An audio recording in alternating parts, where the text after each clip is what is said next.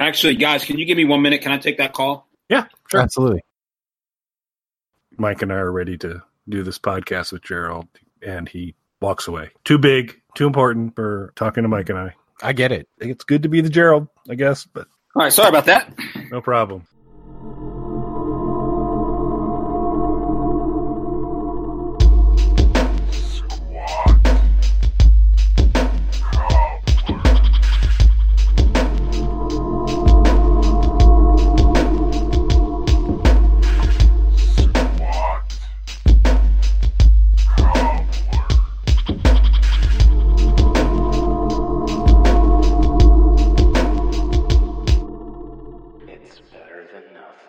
Hello, everybody, and welcome back to Squat Cobbler. This is Kelly at KELLYTHUL on Twitter. And I'm Mike at Official Pagan on everything. We've had an interesting audio experience over the last several episodes, but hopefully today will go kind of smooth.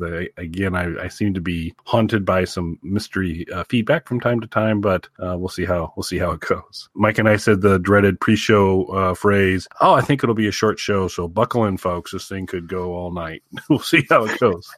We're going to give the classic Snark Alec radio days a run for their money. That's right. Back to, it's so retro. So, well, just to take us off on our first tangent, you kind of already touched on this a little bit, but this is sort of the end of an era for us tonight. It is, because from episode 1 of Snark Alec Radio, which, would have been, 2011 maybe? Was it really that long ago? I think it has to be close, because Mel and I started doing Nurture and Support in 2013. So Snark Alec Radio had to be in 11 or 12. So it was a while back. I'll have to go back and find the date on that first episode. But basically, for 99.9% of all of these episodes, we have used Google's Hangout on Air to record them. Super great functionality.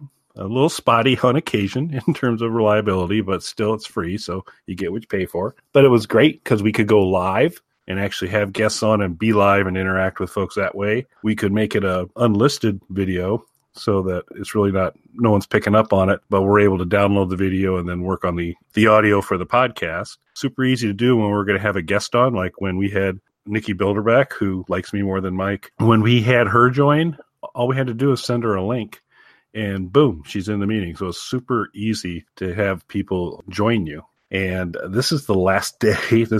We're recording this on July 31st. This is the last day Google Hangouts is on air is going to be available. So it is the end of an era. It really is. And there's two things that I want to say sort of in remembrance of this era of our time together. I would say, first and foremost, you review the tape, Nikki Bilderback clearly likes me better. And second, I just want to say, Gashwagon. Awesome. glad you got your last wagon on this platform. Many more to come on whatever the next platform is. So we'll actually be doing a little bit of testing after we record this episode to look at a potential solution that will basically let us do almost exactly what we're doing right now. And I hope that works, because it's been nice. But yeah, we have done a lot. It'll be interesting to see how things move forward. Now, someone like a Dylan, and Dylan knows, since that tends to just be Dylan chatting, he's going to come out of this pretty unscathed, because the alternative for Hangouts on Air is basically the Google webcam or the YouTube webcam, youtube.com/webcam, which looks like it's slick little software to get you up and going really easy, but it's basically a single broadcaster and not the witty repartee that you get between Mike and I on Squat Cobbler. Yeah, I think the way that we play off of each other is really what brings this together. I guess I could move into your bunker. You could. There's enough space. Well, we'll look at that option too. So we'll see. So can you imagine, just to keep this tangent rolling a little bit longer, can you imagine doing a show like you said, Dylan often does these by himself. I know Vex has done one or two by himself of his podcast, but can you see yourself doing a solo podcast? So depending on the topic, I could, but not of any real length. It would have to be something pretty short. If it was like, because one of the things I've toyed with a little bit is there's a gazillion Roku channels out there, and doing kind of a quick little 5-minute, hey, here's this streaming channel on Roku. Here's some thoughts on it. That might be interesting. That could be a lot of content. Some people might find it interesting. And that's something I could offer my observations on in like 5 minutes and be done. But anything longer form, I would really struggle doing a 30-minute or longer monologue on about anything. How about you? No, I 100% couldn't do it. So I briefly hosted, before we started doing Squat Cobbler, I was hosting a thing on the Pagan YouTube channel. And the reason that came about was I was doing a podcast with Christian, and because of a series of circumstances outside of our control, we had to stop doing that. And I wanted to keep going. And prior to Squat Cobbler starting, I started doing the Opium Den, which was sort of a mix of like this animated video along with like a little podcast thing. And they were like 3 to 5 minutes long each. And you were on it a number of times. But that was short, and it was always with a guest. The closest I've ever come to something like that was when we released the box set reissue of our album on Black Wings. The record label had asked me if I wanted to do like a commentary track for it, which a lot of bands have done over the past few years, and I actually really enjoy listening to those. But I'm the only person in Pagan who was on that record. And part of it was because when we went in to do that record initially, so I decided that was going to be the first like band record, air quotes. So a frequent collaborator of mine, Shy One, who was on many Pagan releases, but isn't like a member of the band. He was on that. That was his first appearance. Christian and I's mutual friend, Angel from the Who at the time was in the band Dope, was on that record as well. But I was looking for a vocalist, and we went through struggles with that, like locking down the band. So I had a drummer at the time, and the drummer got involved in drug running and was in a serious circumstances in relation to that. So he was out. We hired a female singer, our first female singer. She had a mental breakdown and was institutionalized. Then we hired a second female singer who was a model who disappeared. And it turns out, I found out much later, she had flown to Europe and was on a like couple month long drug bender. So that led to me more or less doing the record by myself with a children's choir doing the vocals. So it was actually, it was a really interesting experience. But and I recorded the commentary track, but when I listened back to it, it sounded stupid. Just me sitting there talking about it. I don't know. It just sounded weird. It sounded fake and sort of like disingenuous, which is odd, especially for that particular record. Like that record starts off with a really popular song of ours called Sonata, which I wrote for to be played at the funeral of one of our fans who had passed away around the time we had started working on that record.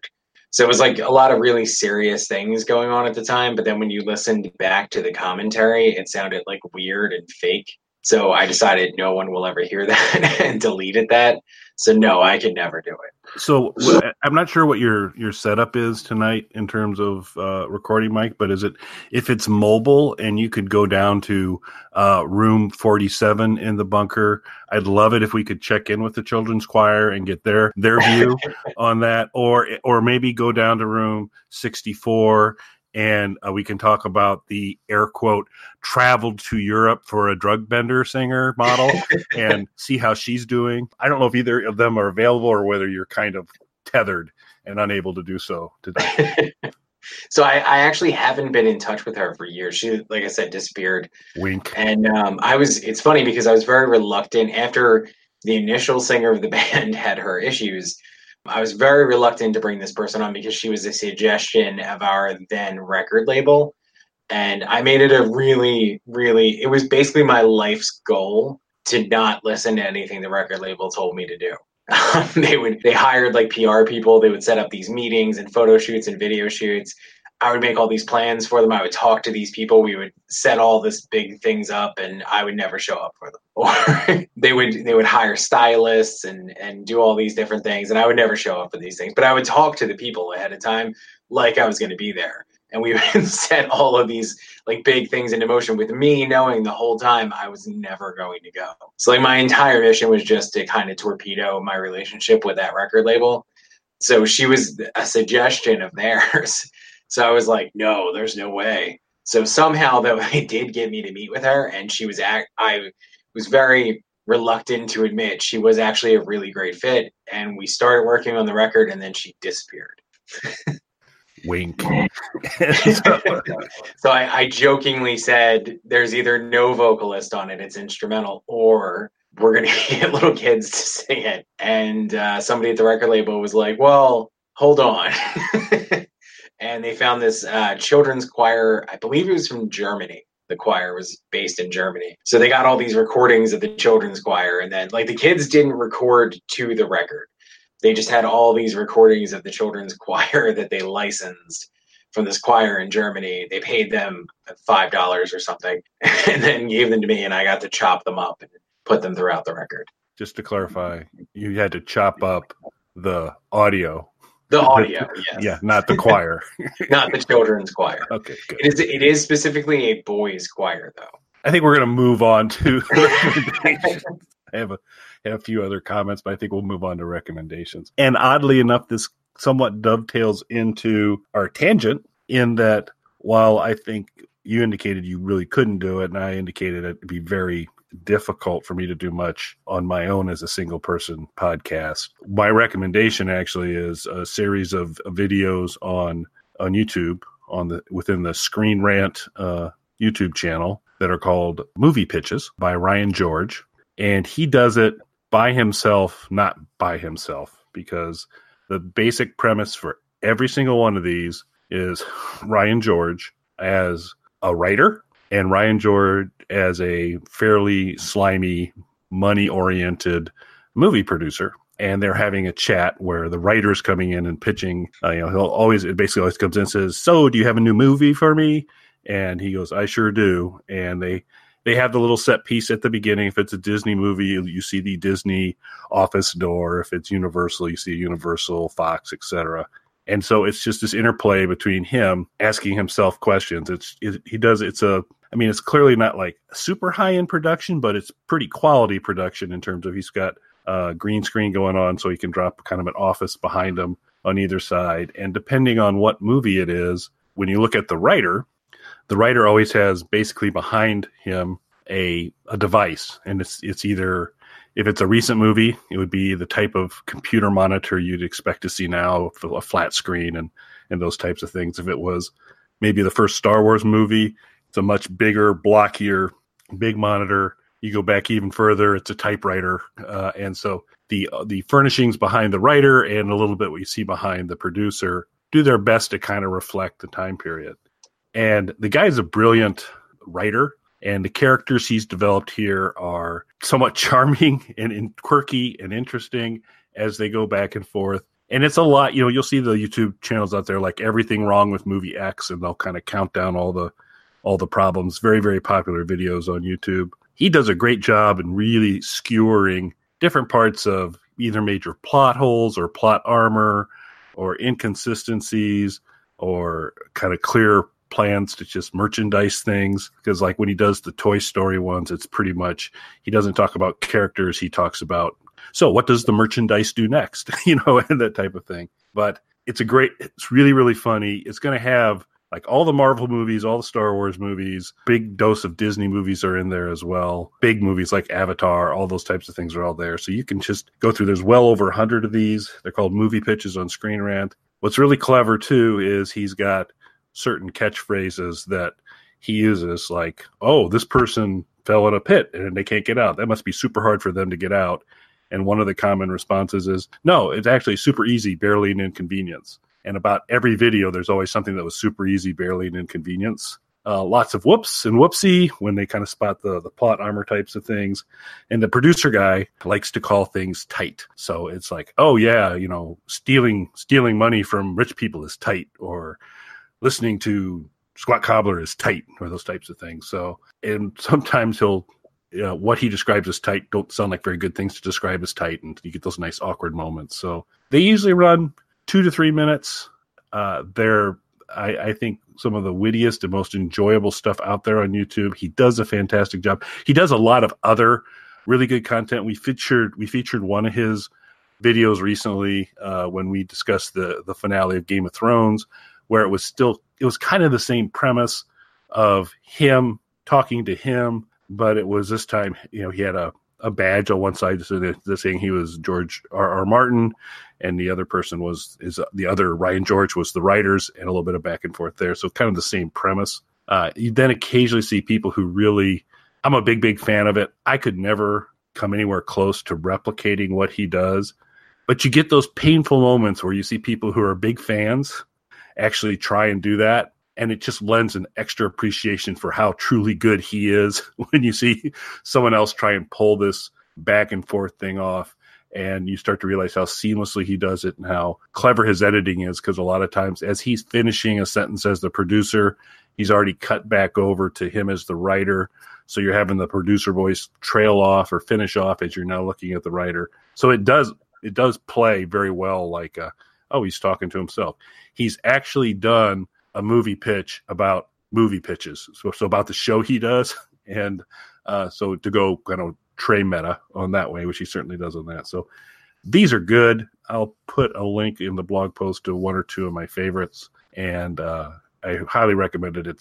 It's light entertainment. It's fun. Any kind of recent movie of any kind of size, you're going to see on the Screen Rant channel a movie pitched by Ryan George, and they're excellent. So that is my recommendation for this week. It's an excellent recommendation, sure. I'm a big fan of that show and those videos. Personally, my particular favorite, and the one that I have a tendency to recommend to people if I'm trying to introduce them to those videos, is the Lion King one. The original animated live, because I'm assuming he's going to do a movie. Well, he did do a movie pitch on the CGI Lion King, but I'm assuming you're talking about the original. Yes, I am. Yep. Yeah, definitely one of my favorites, particularly when he gets into the whole sex scene in the movie.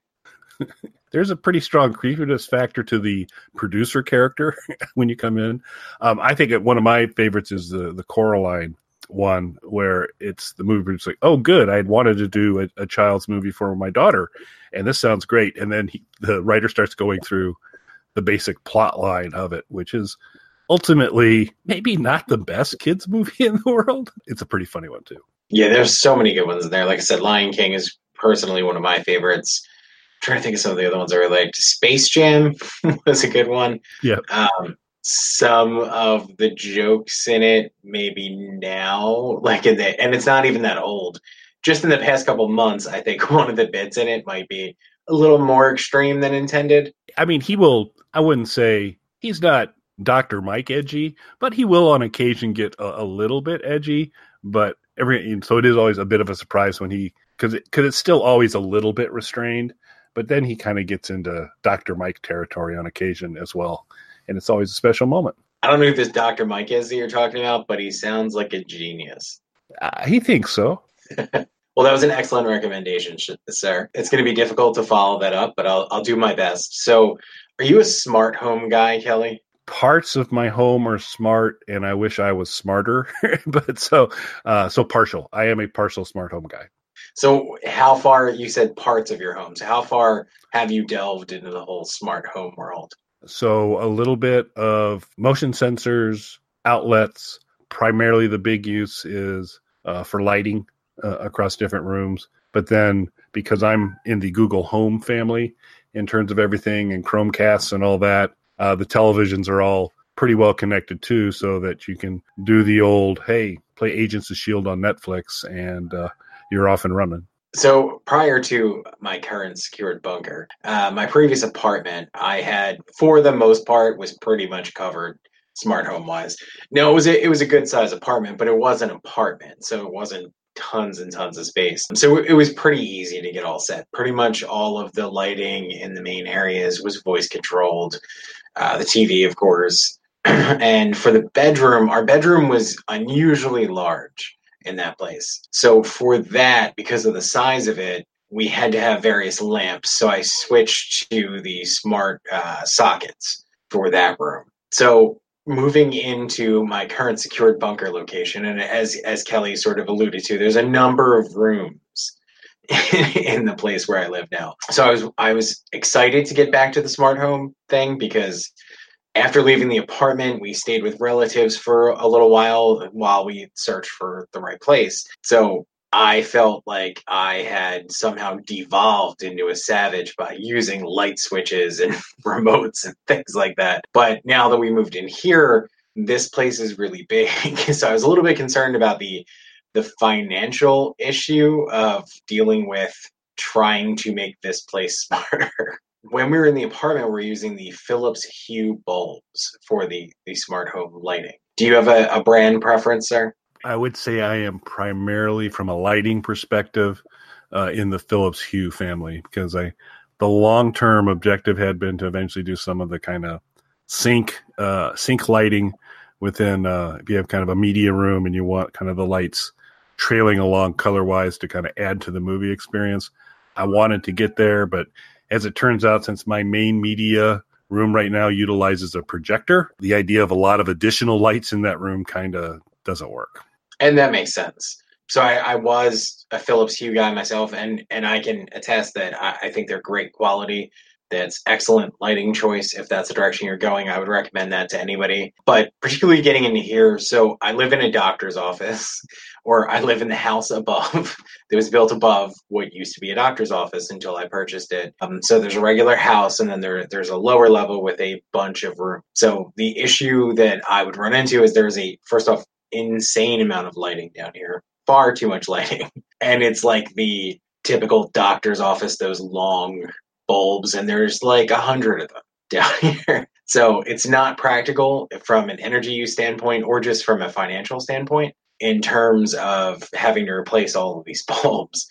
So I bought cheap lamps that I've been putting into all of the rooms, just like the $10 IKEA lamp that you screw together, but they get the job done. The issue that I was concerned about then was because there is, again, a lot of rooms. There's a lot of lights to cover in here. And then upstairs, there's some interesting lighting. The people who own this building prior to me loved lighting. It is a commercial property, so I'm sure that there are or were some sort of regulations about how well lit it needed to be. There is tons of lighting. There's far too much lighting for a living space here. So I was a little bit concerned with the Philips Hue bulbs because they are a little bit on the pricier end compared to some of the other smart home bulbs. But at the same time, I didn't really want to sacrifice much in quality with that. So I had been doing some research and I came across some other bulbs that were, and again, this isn't an anti-Philips Hue thing. I think they're great. I was just looking for cheaper options. So Amazon was offering a bundle pack. And another thing, of course, we couldn't get away with just having one Echo anymore. There needs to be multiple ones. So we are up to 4 now, and the entire place is still not covered. But it's getting there. So a couple more, and we should have everything down. As we were getting all that together, with the Echo Dots, they were doing a bundle pack where you could get the Sengeld starter kit. Are you familiar with them at all? I am not. Neither was I. And I looked up reviews of it, and some of the reviews that I found off the bat were kind of negative. But then once I got into the reviews, particularly on YouTube, a lot of the negativity stemmed from the fact that they were comparing them to the Philips Hue lights. And again, these are budget lighting in comparison. So I figured, I want to say with the Echo Dot that I purchased, the starter kit was like an extra $15 maybe. So I felt like this wasn't a huge investment if it didn't work out for me. So it came with the hub and it came with 2 of the bulbs. The bulbs worked out really well. I found that they were a little bit difficult to get set up compared to the Philips Hue, which it was a while ago when I set those up in the apartment, but I don't remember having any kind of issues. I remember everything coming together pretty quickly. The Sengeld lights require, as many of the smart light options do, you have to download their app. I don't think their app is the best. That's probably my biggest quibble with it. It's not very clear because it gives you, when you're setting up each individual bulb or device, it just shows you pictures of them on the app and you just click on the pictures, like think of an IKEA instruction manual style. So here's the problem. Black and white bulbs all look the same. So I found that it's not super easy to pick out exactly which bulb you have from the outline of every bulb looking exactly the same. So that was a little bit frustrating at first, but I got through it. And there's also been some upgrades to the app. So maybe when I add my next batch of bulbs, it'll be a little bit easier. But I got a couple of them. They worked out really well. Then for Prime Day, those bulbs were on sale. So I bought a 4-pack. So I was able to basically take care of all the lamps that we currently have, the IKEA bought lamps. They're working out great because there's enough coverage from the 4 Echoes that are around the house. I can more or less, if you're in the core of the building, like moving up and down from the main rooms in the offices to the main areas of the house, you can pretty much just in a normal, a little bit projected, but not overly yelling or anything like that voice, get the lights to turn on and off by just saying it out loud, which is what we were going for. I also picked up one of the color changing bulbs. Now, do you have any of those? One. I'm just kind of experimenting with. So I picked up one of those and I decided to switch out. Initially, I had one of the regular smart bulbs here in the studio. I have a large lamp on the main table here in the studio. So I decided to swap that out for one of the color bulbs and then throw the regular smart bulb in another one of the lamps around the house. I'm really impressed with the color light. I didn't have any of the color changing Philips Hue lights. This is where a lot of the negativity in the reviews comes in at. Apparently, the Philips Hue color changing bulbs are a little bit better. It's a little bit more of a smooth transition from my understanding of it. Personally, while it's fun for a few seconds to sit here on the app and just scroll my finger along the color wheel and watch it change, that's not really how I'm going to be using it. So how fluidly it switches from color to color when you do that, for me, wasn't really a big issue. I have used the different colors, particularly purple. I found it's bright enough to light up the studio, but not too bright where it's overpowering. You can just focus on what you're doing. Just being able to say out loud what color I want the light to be, it changes very quickly. Everything is very responsive, and the colors look great. Again, if you were to drag your finger along the color wheel in the app, apparently the Philips Hue version of that does transition between the colors a little bit more smoothly. Again, for me personally, that's not really something I'm looking for. I was looking for a way to fill up the many, many spaces that needed lighting with a cheaper option of bulbs. And so far, these are really working out for me. So I have a number of these bulbs around the house. I just ordered a second color light for the studio because the main studio room is rather big. So we're adding another lamp to the other side of the room. That'll have another colored light, and we're going to pick up a few more lamps for down here and at least one more Echo for down here. That sounds good. Be sure and shoot me a link to either one of the packs you bought or something like that, and I'll be sure to include that in the blog post for this one. Where you're sitting right now, do you have one of your Echoes nearby? Yes, I do. Okay. Could you ask it how you subscribe to Squat Cobbler? Because we haven't told people. That's true. We should get better at that. Yeah, or maybe we need to kind of get it on the smart devices so that just ask your smart device how to subscribe. But until we do that, what you can do is go to youtube.com/KELLYTHUL, and you will come to my YouTube channel, which has all the Nurture and Supports, all the Squat Cobblers, the various Alice Cooper reviews, the playlist where I carry Pagan. All the good things are on that YouTube channel. That's a really easy way to get it. You can also go to our blog, nurtureandsupport.net, and you'll get the blog posts.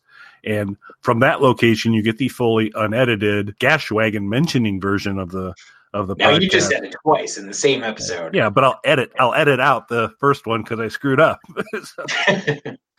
But I'm already going to have work to do. So we'll do that. But you'll get the unedited version off the blog, and then YouTube can get a little finicky from time to time, continuing to kind of do little tweaks there. So you see gently, lightly edited versions of our content on YouTube. But it's kind of if you like to consume audio that way, it's a good way to go. And we're on Stitcher and Google Play and all the other goodies too. So you can find us lots of places. Search on Nurture and Sport because that's kind of our overall umbrella, and you'll get to all the Squat Cobbler stuff as well. Anything else for this week, sir? I don't believe so. I think we pretty much covered everything. You know what we haven't done in a while? No. That's a social media recommendation. Oh. Since we're going kind of old school on this, I'm going to throw out a social media recommendation. Obviously, it's my good friend, Nikki Bilderbeck.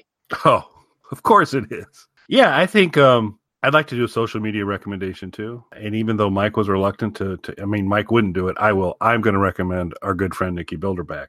And the most awesome thing is, I edit this podcast. So guess what social media recommendation's going to make it? We'll see how I'm feeling. If I'm in a charitable mood, maybe yours will be included as well. Thank you. All right. And thanks for listening, everybody. And we'll be back soon. Thanks, everyone. Gashwagon.